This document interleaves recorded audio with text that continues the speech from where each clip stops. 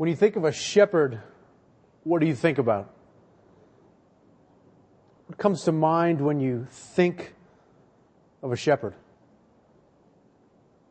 Perhaps you think of a guy in a robe, carrying little fluffy lambs around, walking the countryside, maybe wearing some old school Birkenstocks, probably overly contemplative, a little bit reclusive, and sadly, maybe a little bit effeminate.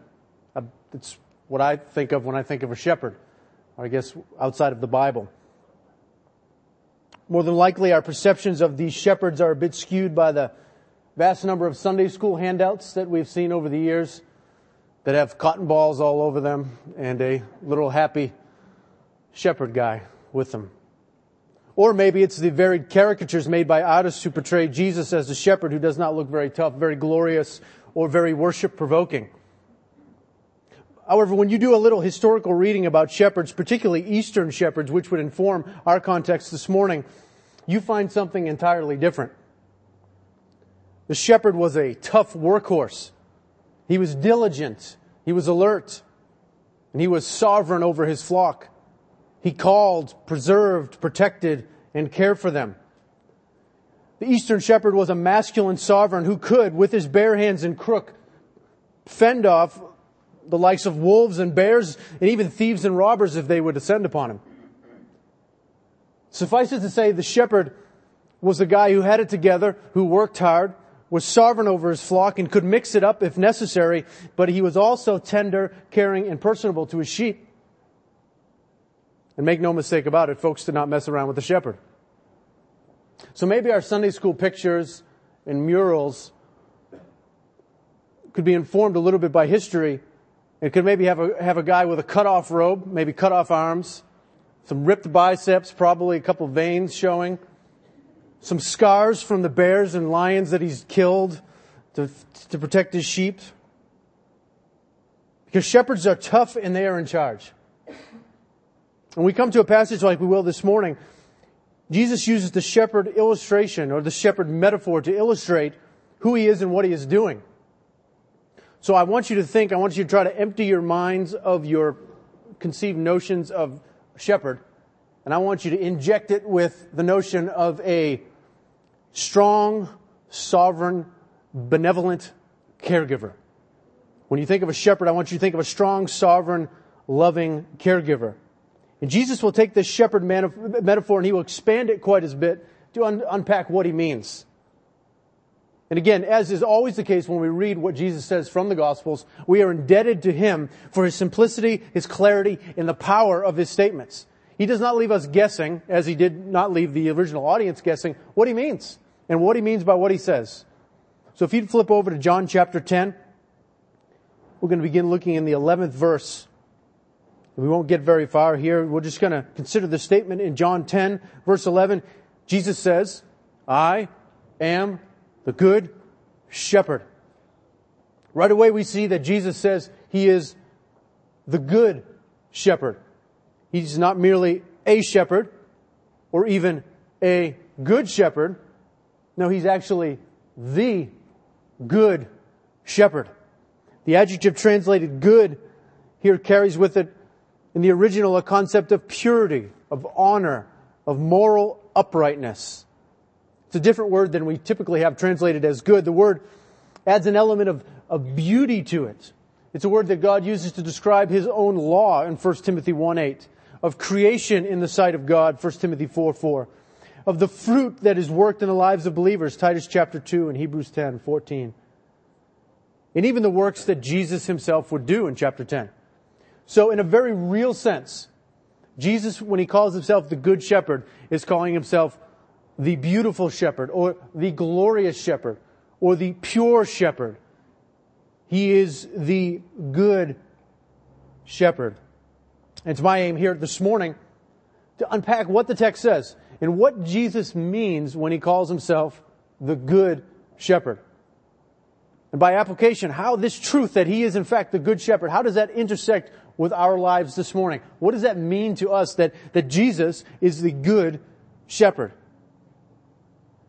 Before we dive into the context of John chapter 10, I just want to set the overall table here, if you will, the picture of what's going on. John 10 is in the midst of an extended dialogue with religious leaders and followers at what is called the Feast of Tabernacles. It began in about chapter 7 and has gone all the way now, and it has been a lengthy dialogue. It has gotten heated at times where Jesus is speaking with these people in the audience.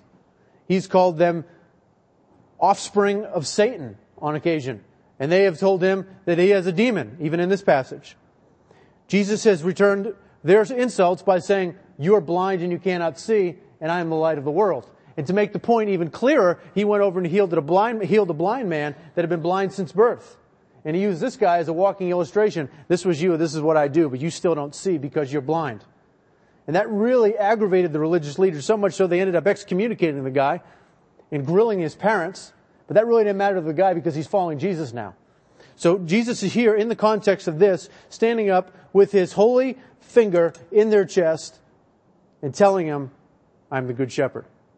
But even more, if you even back up beyond John chapter 10 and you look at the overall picture of the Bible in general, what the Bible has to say about shepherds, particularly the leaders of Israel,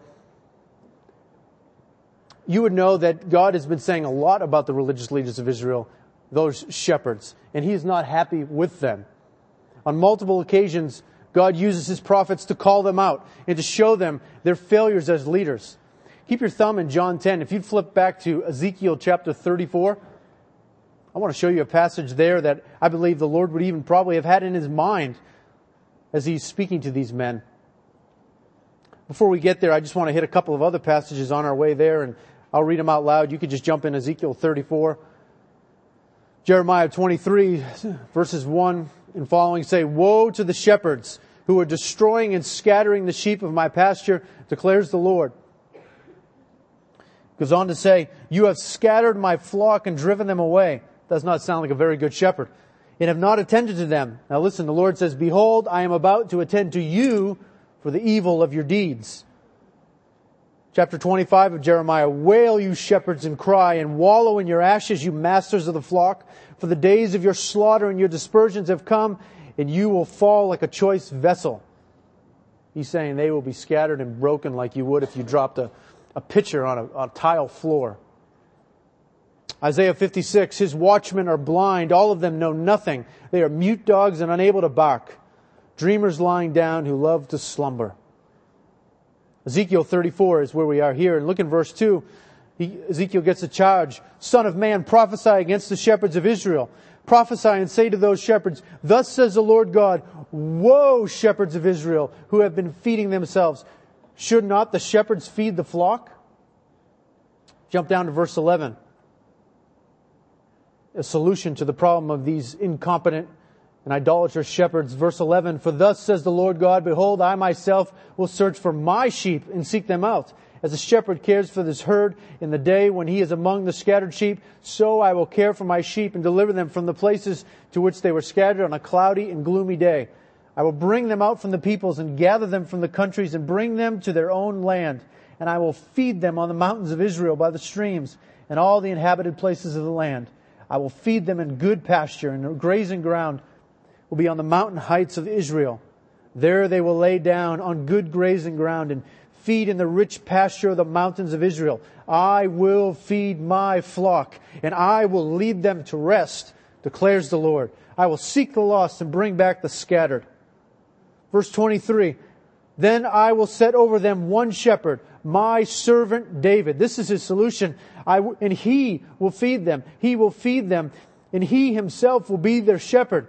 "And I, the Lord, will be their God. And my servant David will be prince among them. I, the Lord, have spoken." Jump down to verse 31. "As for you, my sheep, the sheep of my pasture, you are men, and I am your God, declares the Lord God." I believe Jesus has this passage in his mind as he is unpacking. There are so many parallels in John 10 and Ezekiel 34. It's impossible to miss it. But Jesus here with his divine finger in the chest of the religious leaders, and he is saying to them, you are not leaders of Israel. You're nothing less than a regeneration of those people that Jeremiah called out, Isaiah called out, and Ezekiel called out. And I got news for you. I'm the one that Jeremiah promised, Isaiah promised, and Ezekiel promised. I am the good shepherd. And he stands up and he says to them, I am the good shepherd. So my question today is, and I believe the question the text answers, why? Why is he the good shepherd? What's so good about this good shepherd? This morning we'll consider 2 reasons why the good shepherd is so good. Simply, his love for the sheep. That's in verses 11 through 16. And secondly, his love for the Father. In verses 17 and 18. Well, let's go ahead and look together at why the good shepherd is so good. First, the good shepherd love for the sheep. His love for the sheep. We've already looked at verse 11 where Jesus has said, I am the good shepherd. Christ is calling himself the shepherd who is good or who is beautiful. He is altogether lovely as the shepherd. Well, why? Why, Jesus? Why are you the good shepherd? Continue reading the verse. It says that he lays down his life for the sheep. It's really this laying down of the life of laying down the life of the good shepherd for these sheep that connects both of these points and really draws together this whole passage in one unified theme. It is really what punctuates the good shepherd's goodness. The laying down of his life is all over these verses. He even repeats it several times. In addition to verse 11, look at verse 15. I lay down my life for the sheep. Verse 17, I lay down my life. Verse 18, I lay down my life on my initiative. I have authority to lay it down. I have authority to take it up again. So I gather before we understand how and why he loves his sheep, we better understand this phrase, this laying down of his life for the sheep. Well, in a strict metaphorical sense, this means that the shepherd is willing to die for the flock. If an attacker were to come, be it a bear or a thief or a robber, this shepherd, says Jesus, would lay down his life and he would die for his flock. And however noble this is, a simple willingness to die in the face of potential danger is far from the intention, I believe, by our Lord here. In fact, he employs far more specific, far more strong language to explain exactly what he means. Don't miss the little preposition in verse 11. The good shepherd lays down his life for the sheep. Notice it does not say he lays down his life as an example for the sheep, as a pattern for the sheep, as a demonstration of love for the sheep, as a spiritual allegory for the sheep, as a martyr for the sheep. No, in the original, John uses a very specific Greek word here that he uses throughout the book of John, even in the text that Ron's going to use tonight in John 15, to denote a sacrifice. Every single time John uses it, he is speaking of a sacrifice, of giving something up for something or someone. So this is a very specific and intentional statement by our Lord. The good shepherd will lay down his life for his sheep. That is, he will die an atoning sacrifice for his sheep. Well, let's just do a little Bible exercise to make sure we're all on the same page. According to verse 11, what is laid down? His life. Whose life? The good shepherd's. And for whom does he lay it down? The sheep. It's somewhat paradoxical if you think about it on the surface. The shepherd would die and the sheep would be spared, right? Because the attacker has come and he is an enemy, he is a foe. And this shepherd would lay his life down and they would be spared because he has died for them. But then the sheep would be quite vulnerable, wouldn't they? Because now they have no shepherd. They're all by themselves on the countryside, now prone to the next bear or the next robber or the next lion who would come along. But see, with the good shepherd, he will actually lay down his life and die so that they might be secure. That he might actually rescue him. It's the very fact that he's going to lay down his life that qualifies him to be the good shepherd in the first place. We're not talking merely about the defense and rescue of sheep against an enemy such as a bear or a thief. But rather we are talking here about Jesus Christ's unique ability and willingness to rescue the sheep from the greatest foe ever allied against humanity, death, sin, and the devil himself. We're talking about a redemptive death, a sacrificial death, an atoning death. Jesus Christ would pour out His life as an offering of obedience unto the Father in the place of His sheep. In a short time in the book of John, if you keep reading, you will see that Jesus Christ would march with heavenly resolve to the cross. And He would endure the fully mixed, undiluted cup of divine wrath as He hung upon the cross.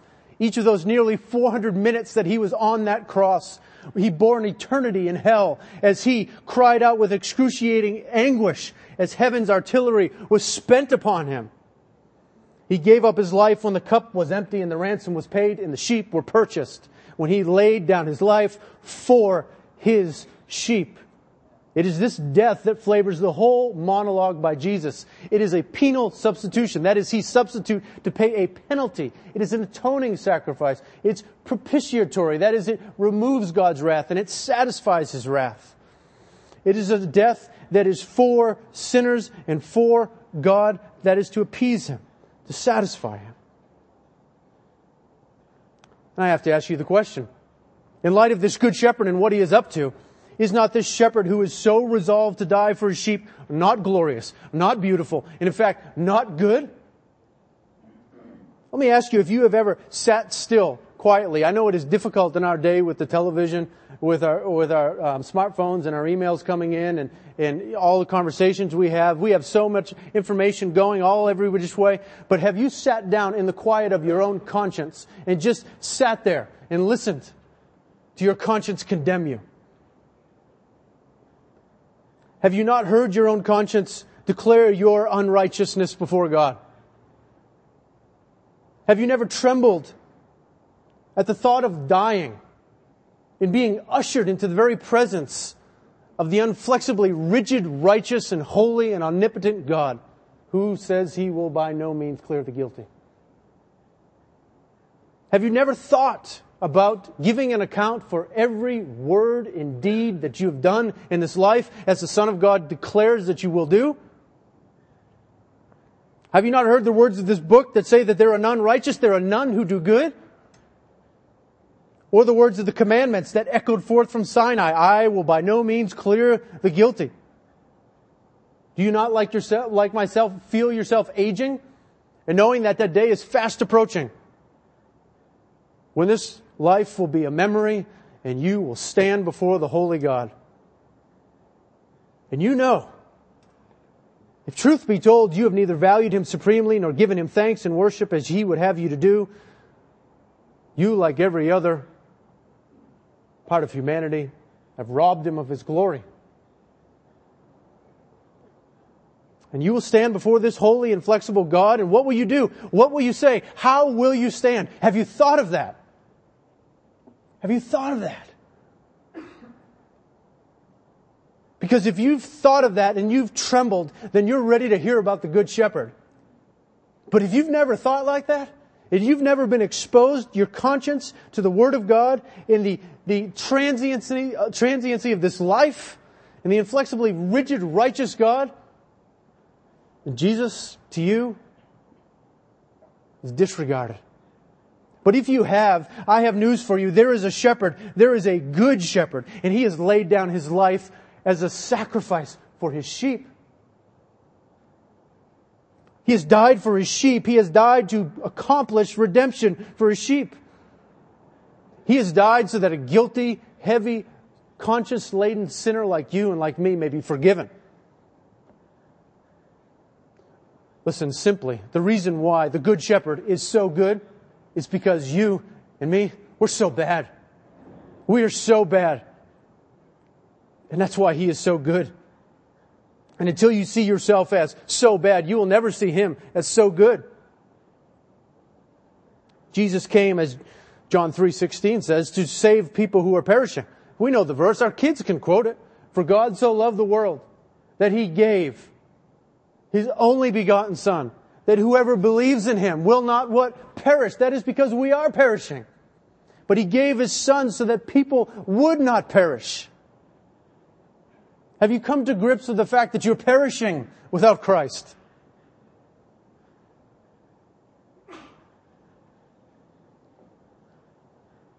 Some of you here today probably do not even think you deserve to perish. And you're probably the same person that doesn't believe Jesus deserves to be worshiped.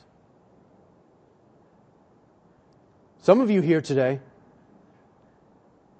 believe you deserve to be perishing, deserve to perish. And you're the same people that say, Christ deserves to be worshiped. It is really that simple. To you, He is good indeed.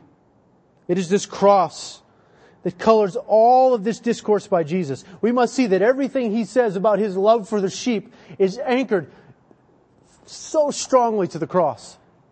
Everything He says about His care for the sheep, His concern for the sheep, His gathering of the sheep, His intimacy with the sheep, His love for the sheep is all inextricably bound up and tied together with the cross. For that is how we understand His love. Looking at verse 12 through 13, Jesus paints the picture of what He's not like by explaining the hired hand. He's going to demonstrate His concern for the sheep by showing the lack of concern by a hired hand. Look at verse 12. He who is a hired hand and not a shepherd, who is not the owner of the sheep, sees the wolf coming and leaves the sheep and flees, and the wolf snatches them and scatters them. He flees because he is a hired hand and not concerned about the sheep. When we're talking about a hired hand, this guy is a day laborer. It's his job to go work. He does not, as the text says, own the sheep. He's not committed unto death. He's over there skipping rocks in the brook, thinking about his retirement home or something. He doesn't care about these sheep. How many did I start out with? 12? I'll try to bring 12 back. I'm here for a paycheck, right? He's not committed unto death. Contrast this to the good shepherd, who owns the sheep, who is committed unto death, and is not concerned with getting paid, but paying for the sheep. It is this one, this Jesus, who is the good shepherd. He cares about His sheep. I don't know what you're going through, what you've been through, or what you're headed into, but I can say with absolute certainty, the most important thing for you to deal with is your eternal destiny and peace before God. And if you are one of the beloved shepherd's sheep, He has taken care of this great need in your behalf by the laying down of His own life. No matter what your fallen heart may tempt you to believe, the good shepherd wants you to know that He is not a hired hand, but He is your true shepherd. He is your owner. He did not and will not flee in the face of danger. And unlike this hired hand who flees in the face of danger, the good shepherd stands and continues to stand now and forevermore will stand in eternity in the face of danger. The shepherd stands for his sheep and he has concern for his sheep. This is good news indeed from the good shepherd. It would do us well to believe this, to believe what the shepherd says and to act like it.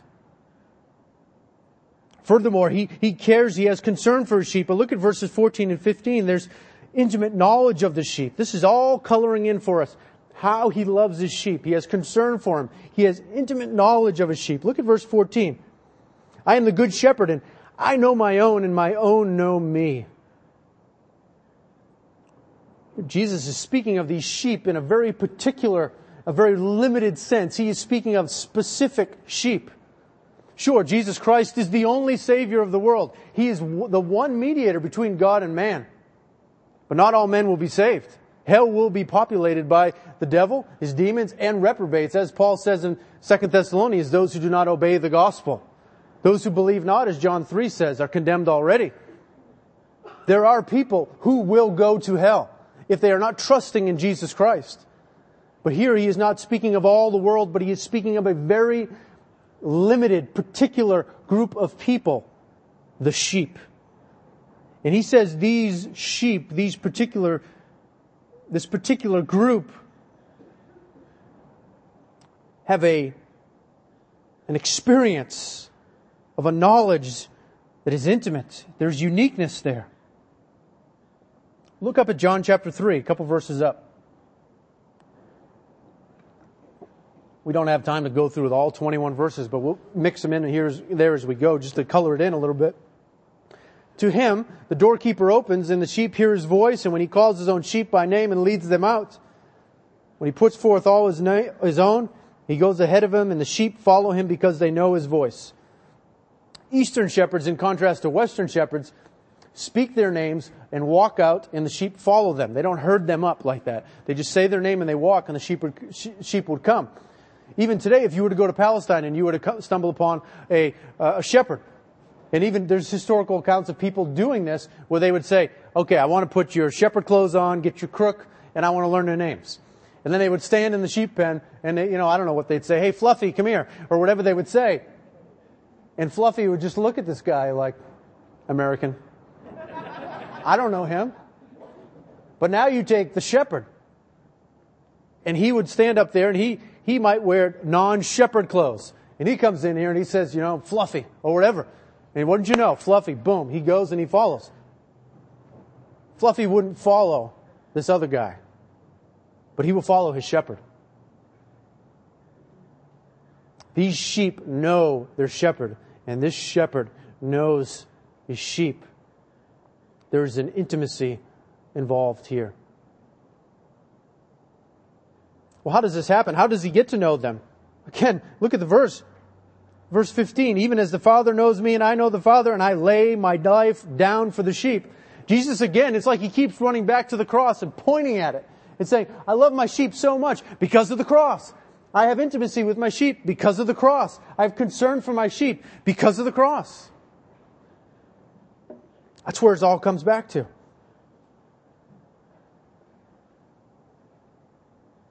Verses 9 to 10 sounds almost exactly like Ezekiel 34. I am the door. If anyone enters through me, he will be saved and will go in and out and find pasture. The thief comes only to steal and to kill and destroy, and I come that they may have life and have it abundantly. I come to give them life. That is salvation, including the joy of fellowship with Christ, the cleansing of your conscience, the hope of eternal life, the happiness of praising Him, singing great songs like we sang this morning, the joy of telling other people about Him, of having a hope, having a knowledge of Him, that privilege of saying that Christ is mine, that abundant life, that life that values Him. It's all because of the cross, without which you would have none of it. The cross is the fountainhead of all of the divine blessings. And to ratchet it up a little bit, Jesus wants to show us the infinite value of this relationship. Look again at verse 15. Even as the Father knows me and I know the Father. This is how the sheep know the good shepherd, and how the good shepherd knows the sheep. Let me give you a word for this. It's intimacy. It's closeness. It's union. It's fellowship. It is Jesus with His sheep in intimacy and loving them. Full disclosure of the shepherd, and us full disclosure of who we are in perfect, loving, trusting, protective unity. And we go out and we find pasture. We find refreshment at His right hand where there are pleasures forevermore. And we go and we drool on the Word because we can't believe how great He is. And we sing songs about heaven in Christ. And the reason why heaven is so heavenly is because Christ is there. And we just love it. That's because we know Him intimately.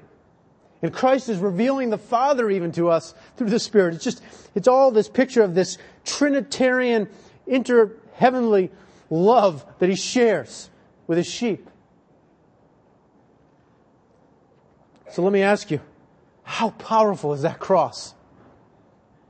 How powerful is His death and resurrection? To take one like me who's alienated, hostile in mind, engaged in evil deeds, as Colossians 1:21 would say, and to make me have intimate knowledge with Christ, intimate fellowship with Him, so that it even resembles the Trinitarian fellowship and joy and glory that is found there. Friends in Christ, marvel at the work of and blessings in this good shepherd who has laid down His life so that you would have this abundant blessing. This is amazing. Continuing on, you have the concern over the sheep, you have this intimacy with the sheep, and now in verse 16, you have this resolve to gather the sheep together. This is all coming under this banner of His love for the sheep. Jesus says, I have other sheep, which are not of this fold, I must bring them also. They will hear my voice and become one flock with one shepherd. He says he has other sheep which are not of this fold. He's speaking to Jews. He's at a feast of the Jews. They're all Jews in the audience. And he's dealing with the religious leaders of Israel. And he has taken one blind man and pulled them out of their clutches and brought him to himself. And he is saying, this is my flock. Not just the blind man, but I'm the shepherd and I'm building my flock. But he says it's not just this nation of Israel. I actually have people outside of this nation. I have Gentiles. In the Bible, there are Jews and Gentiles. We'd be the Gentiles, most of us. He says, I have other sheep. I believe they're Gentiles. They're not of this fold. But who will bring them? He says, I must bring them. Jesus will bring them. How? How will the Good Shepherd bring them? Look at the text. They will hear my voice. Christ will speak to these sheep and they will come. Just like those in Palestine today, the shepherd will speak to his sheep and they will come. The good shepherd will speak to his sheep. He will attend the word of the gospel with his Holy Spirit and it will come into our hearts and we will come and we will follow him. A thief we simply will not follow, the text says. We will follow the good shepherd. And how will they respond? It says they will become one flock with one shepherd. Again, I think this is the gathering of Gentiles even into the one large picture of those who are beloved of God and the flock of God. We don't have time to go to all of the verses here, but if you would, keep your thumb in John and flip over to Ephesians chapter 2, just to show this flesh itself out, just a picture of what Paul was even talking about, the same thing. You might also want to jot down John chapter 11, verses 49 through 52. The high priest Caiaphas was speaking about Jesus' death. And he said that one of the purposes here was not only to gather together that he might gather together into one the children of God who are scattered abroad. So that is to say, he's going to bring those who are scattered even into the flock. In 1 John chapter 2, verses 1 through 2. It says that he himself is the propitiation for our sins, John writing, not for ours only, but also for those of the whole world. That is, Jesus Christ died and propitiated. He satisfied the wrath of God. He removed our guilt before God. He atoned for the sins of his people. But he did not atone for the sins of all people who ever lived, but he did atone for sins of those who are Jewish and those who are Gentile. I believe that's what John means by the whole world. Not every person that ever lived, but people from every nation in the world. Ephesians chapter 2, verse 12, talking to Gentiles. Remember that you were at that time separate from Christ, excluded from the commonwealth of Israel, as strangers to the covenants of promise, having no hope and without God in the world. That's a pretty bleak outlook. No hope without God. Gentiles. Verse 13. But now, in Christ Jesus, in the Good Shepherd, you who were formerly far off have been brought near by what? By the blood of Christ. Verse 16. That he might reconcile them both in one body to God through the cross, by it having put to death the enmity. This is to say he's going to gather those who are scattered into one flock. He's going to bring Gentiles in. The cross, again, is the catalyst to the gathering together of the sheep of God who are scattered abroad. Without the cross, there would be no flock. But it's so that when the Good Shepherd went outside the camp to bear the reproach of the sheep, as Hebrews would say, that he purchased the means for gathering together his sheep into one flock. It's sad even to consider all the disagreement and disunity that prevails even to this day within churches as they argue about whether or not Jesus Christ died in the place of others. They argue over the cross. Everyone's arguing. Listen, those who are his sheep have been bought by him, and they understand the cross was there as a penal substitution for them, that he in fact purchased something. So really all the arguing does is crystallize the goats and the sheep, because the sheep hear his voice and the goats try to undermine the shepherd. I just want you, before we move on, to see again in verse 16 his resolve. I must bring them also. That's Jesus saying, I must bring you. If you're his child, that's Jesus' resolve to go and to get you and to bring you, you wandering sheep, into his flock. His power, his love. He's gone to get you as the shepherd would, even as he would use the illustration to carry you back. That is his love. That is his power. That is his intimacy. That is desire to go and to gather the flock into one.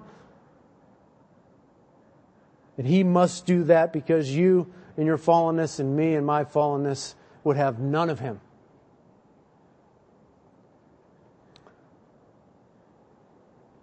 The good shepherd is good because he lays his life down for his sheep. It's not a hypothetical death, but a sacrificial death. It's this cross that colors everything here. So we can know of the good shepherd's love for his sheep through his concern for the sheep, his intimacy with the sheep, and his gathering of the sheep. If you know these blessings personally, you do know the shepherd is good. For he has showered you with his love upon that fountainhead called Calvary. And he has never stopped, and he will never stop convincing you of his goodness and his greatness and his loving kindness and his care for you. Because he is the good shepherd. And that's what he does. Let's consider the second reason why the good shepherd is so good. In verses 17 through 18, his love for the Father. Verse 17. Actually, I want to read verse 18 and work on that one first. Then we jump back up to 17 and bring them together. It says, no one has taken it away from me, talking about his life, but I lay it down on my own initiative. I have authority to lay it down. I have authority to take it up again. This commandment I received from my Father. Cross demonstrates Christ's resolve to do the Father's will. Notice it says, this commandment I received from my Father. Whose commandment? The Father's. To do what, Jesus? To lay down my life. And then what? And to raise it up again. It's all ordained by the Father. Jesus is not a martyr. He's not ambushed and overcome by his enemies. Perhaps you recall the scene when over 600 Roman soldiers in that cohort came with all of the local religious dignitaries under the shadow of darkness as Jesus is in the garden. And they descend upon him. And they intend to take him by force. And they are ready to go. And they ask him to identify himself. Are you he? Are you him? Jesus answered and he said, I am he. And what happened? They drew back and they fell to the ground. Every single one of those Roman warriors fell on their stomachs when Christ said, I am. They fell down. They weren't coming to take him by force.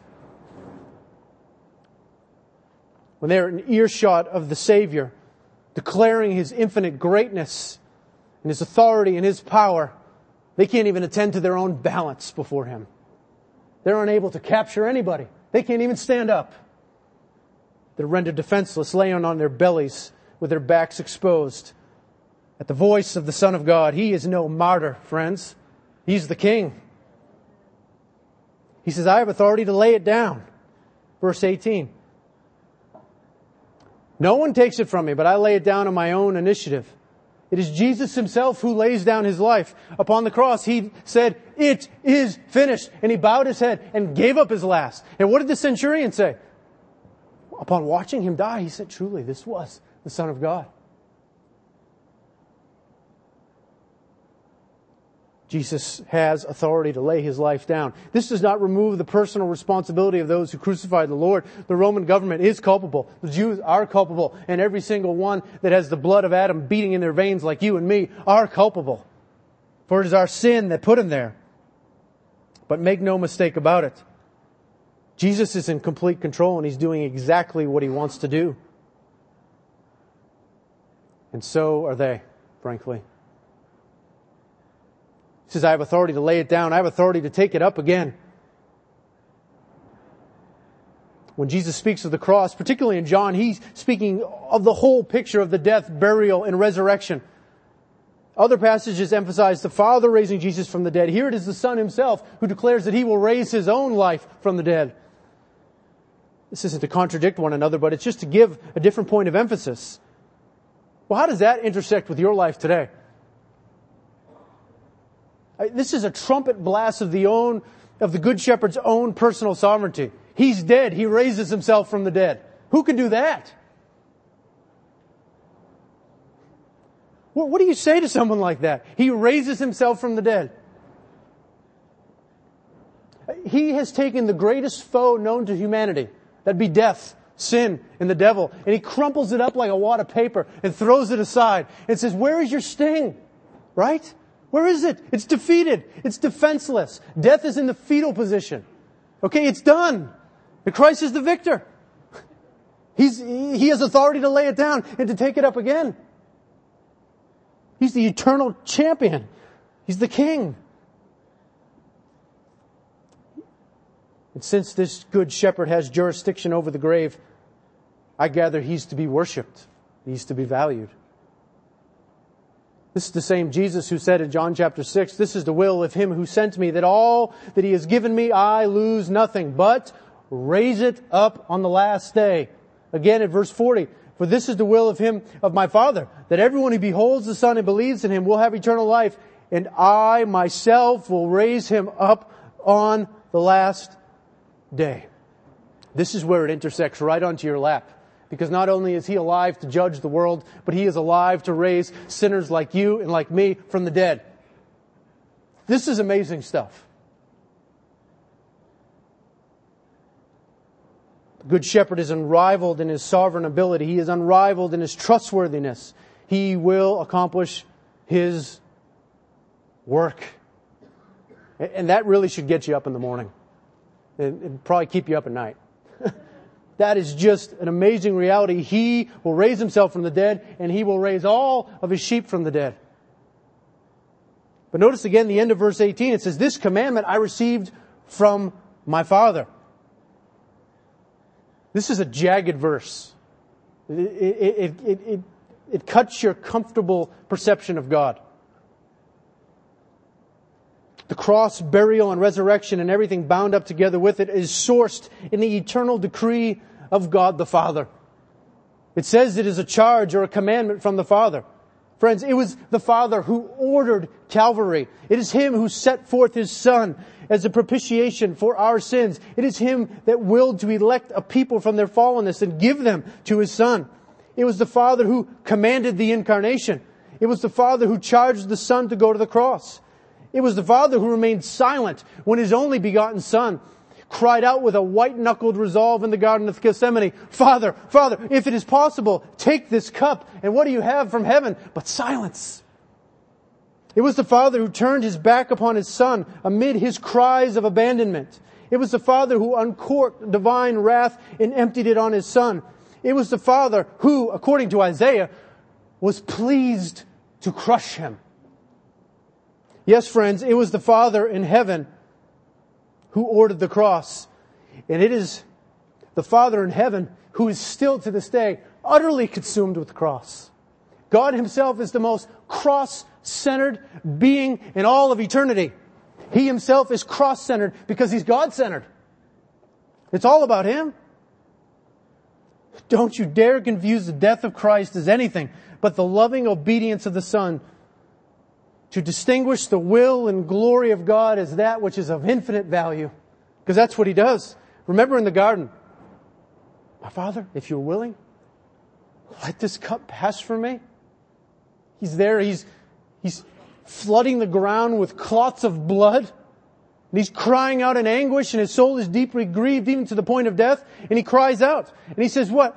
If there is anything more unimaginable and horrific that I could ever bear, it would be to be separated from you and to not have for a time that intimate fellowship and that glory that we've shared from all eternity past. If that is ripped away from me, I could not bear it.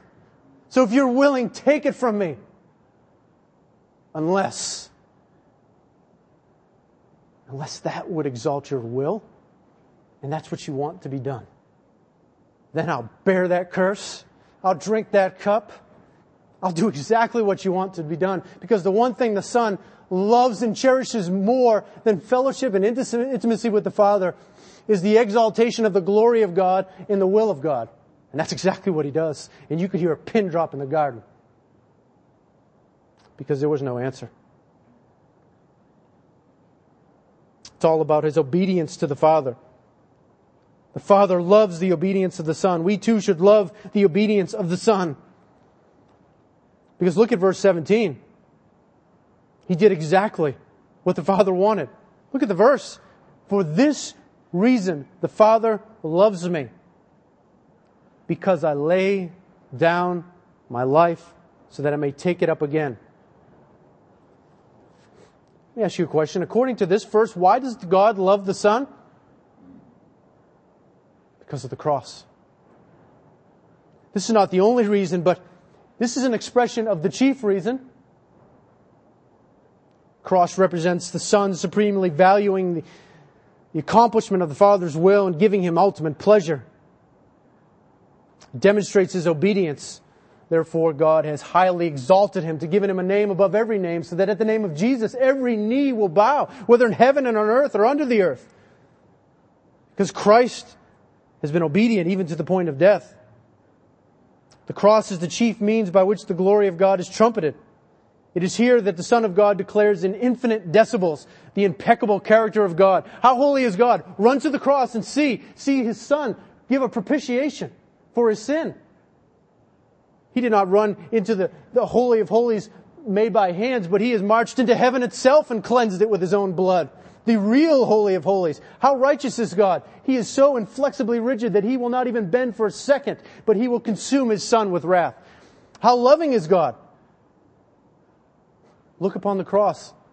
Romans 5. For God demonstrates His love for us, but while we were yet sinners, Christ died for us. How merciful is God? Run to the cross and see it. It is draped in His mercy. How unchangeable or immutable is God? God will not change. He's the same yesterday and today forever. He will by no means clear the guilty. And if you're cleared as a guilty one, it's because Christ has been punished in your stead. The cross of Jesus stirs the affections of God. It pleases Him. It delights Him. This is why the songs of heaven will be eternally fixed on the Lamb who was slain. Literally, who was slaughtered. Revelation chapter 5. Listen to this. This is a picture of what heaven will be like. When He had taken the book, the 4 living creatures and the 24 elders fell down before the Lamb. That is the Good Shepherd. Each one of them holding a harp and the golden bowls full of incense, which are the prayers of the saints. And they sang a new song, saying, Worthy are you to take the book and to break its seals, for you were slain. Literally, you were slaughtered and purchased for God with your blood from men from every tribe and tongue and people and nation. Not only is the cross the eternal fascination and pleasure and love of God, it is also the eternal note of heaven. That is all that is going to be sung about, is the greatness of our Savior. God is entirely cross-centered because He is entirely God-centered. Cross is the eternal fascination and joy of heaven. It is framed and hung in the Holy of Holies. It makes up the content of the heavenly songs, the heavenly prayers, the heavenly joy, the reason for heaven's citizens. And I'll tell you what, when everything is right and clear, and when sin is completely removed and purged, and there we stand with our glorified bodies, purged from sin, our focus is clear, then the cross and our Savior will be rightly exalted, because it will be heavenly worship. I got to ask you, how ought this fact of such a cross-centered, Christ-magnifying Father intersect with your life right now? How should that just affect you? This is God we're talking about. Some people, you talk to Christians about the gospel, and it's as if you're offending them. You want to talk about the gospel, that's for unbelievers. No, the gospel is our life. Christ is our life. I'll tell you what, if you don't esteem the gospel now, heaven's going to be a pain for you. You probably aren't even going.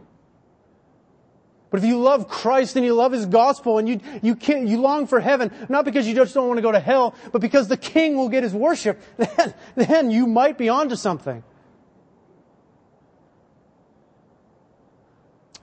I'm not into giving prophecies because I'm not that guy and I don't think I can.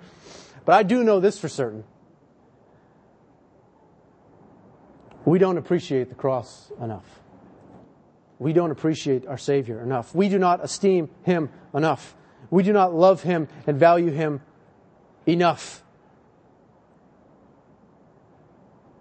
When you and I depart from this earth and are divinely ushered into the heavenly courts, and you see what that cross bought you, and you behold the manner of exaltation that is due Him who bought it, you will rightly conclude that your time on earth was spent in far too shallow thoughts of Him, far too low estimations of His cross, far too low estimations of His love for you. You will rightly agree that you did not muse upon His beauty enough. You were far too easily satisfied, far too easily distracted, and far too blinded to His glory. Friends, while we still have time, rush the throne of grace for eyes to be opened so that you might behold the cross and might actually agree with God about its greatness and His Son's worthiness to be worshipped. I believe God thinks His Son's worth it. I think that's exactly what the text says. He loved Him. Why? Because He lays down His life. He loves Him because He laid down His life. And there's a reaction from the Jews present. Verse 20, many of them were saying, He has a demon, He's insane. Why do you listen to Him? Anyone heard that lately? He's crazy. You're crazy for following Him. And others reasoned a little bit better. A demon cannot open the eyes of a blind, can he? As we conclude, I want to remind you that with the book of John, there is a bullseye on you and every single person that would ever read this book. John is an evangelist, and he writes it for the purpose of showing you how supremely valuable Jesus Christ is. He wants you to take an inventory of your life and of your heart and to see what you in fact supremely value. And He wants to make that thing be Jesus. He wants to calibrate you with heaven. Because John himself saw His glory, the glory as the only begotten from the Father, full of grace and truth. And having seen this glory, John aims to set it before us, that he might assault our affections with that which is infinitely glorious, with his end that you would want Christ, that you would love Christ, that you would treasure Christ, that you would esteem Christ, that you would follow Christ. Consider even his purpose statement at the end of the book. These things have been written so that you may believe that Jesus is the Christ, the Son of God, and that believing you may have life in His name. He wrote these things so that you would believe, that you would have life, that you would supremely value Him, that you would say, indeed, He is the Good Shepherd. He is altogether lovely and glorious. No matter if you're a new Christian or have been following Jesus for many years, or if you're sitting here today and you're not a believer, the goal remains the same, to set forth the Good Shepherd on your lap, that you would see that He is indeed altogether lovely, altogether worthy of your worship, and that your place in posture is the same as the saints around His throne, on your face, saying, worthy, worthy, worthy. His intention for everything in this book is to show Jesus as unrivaled in His glory, to make Him the chief and unrivaled desire of your soul.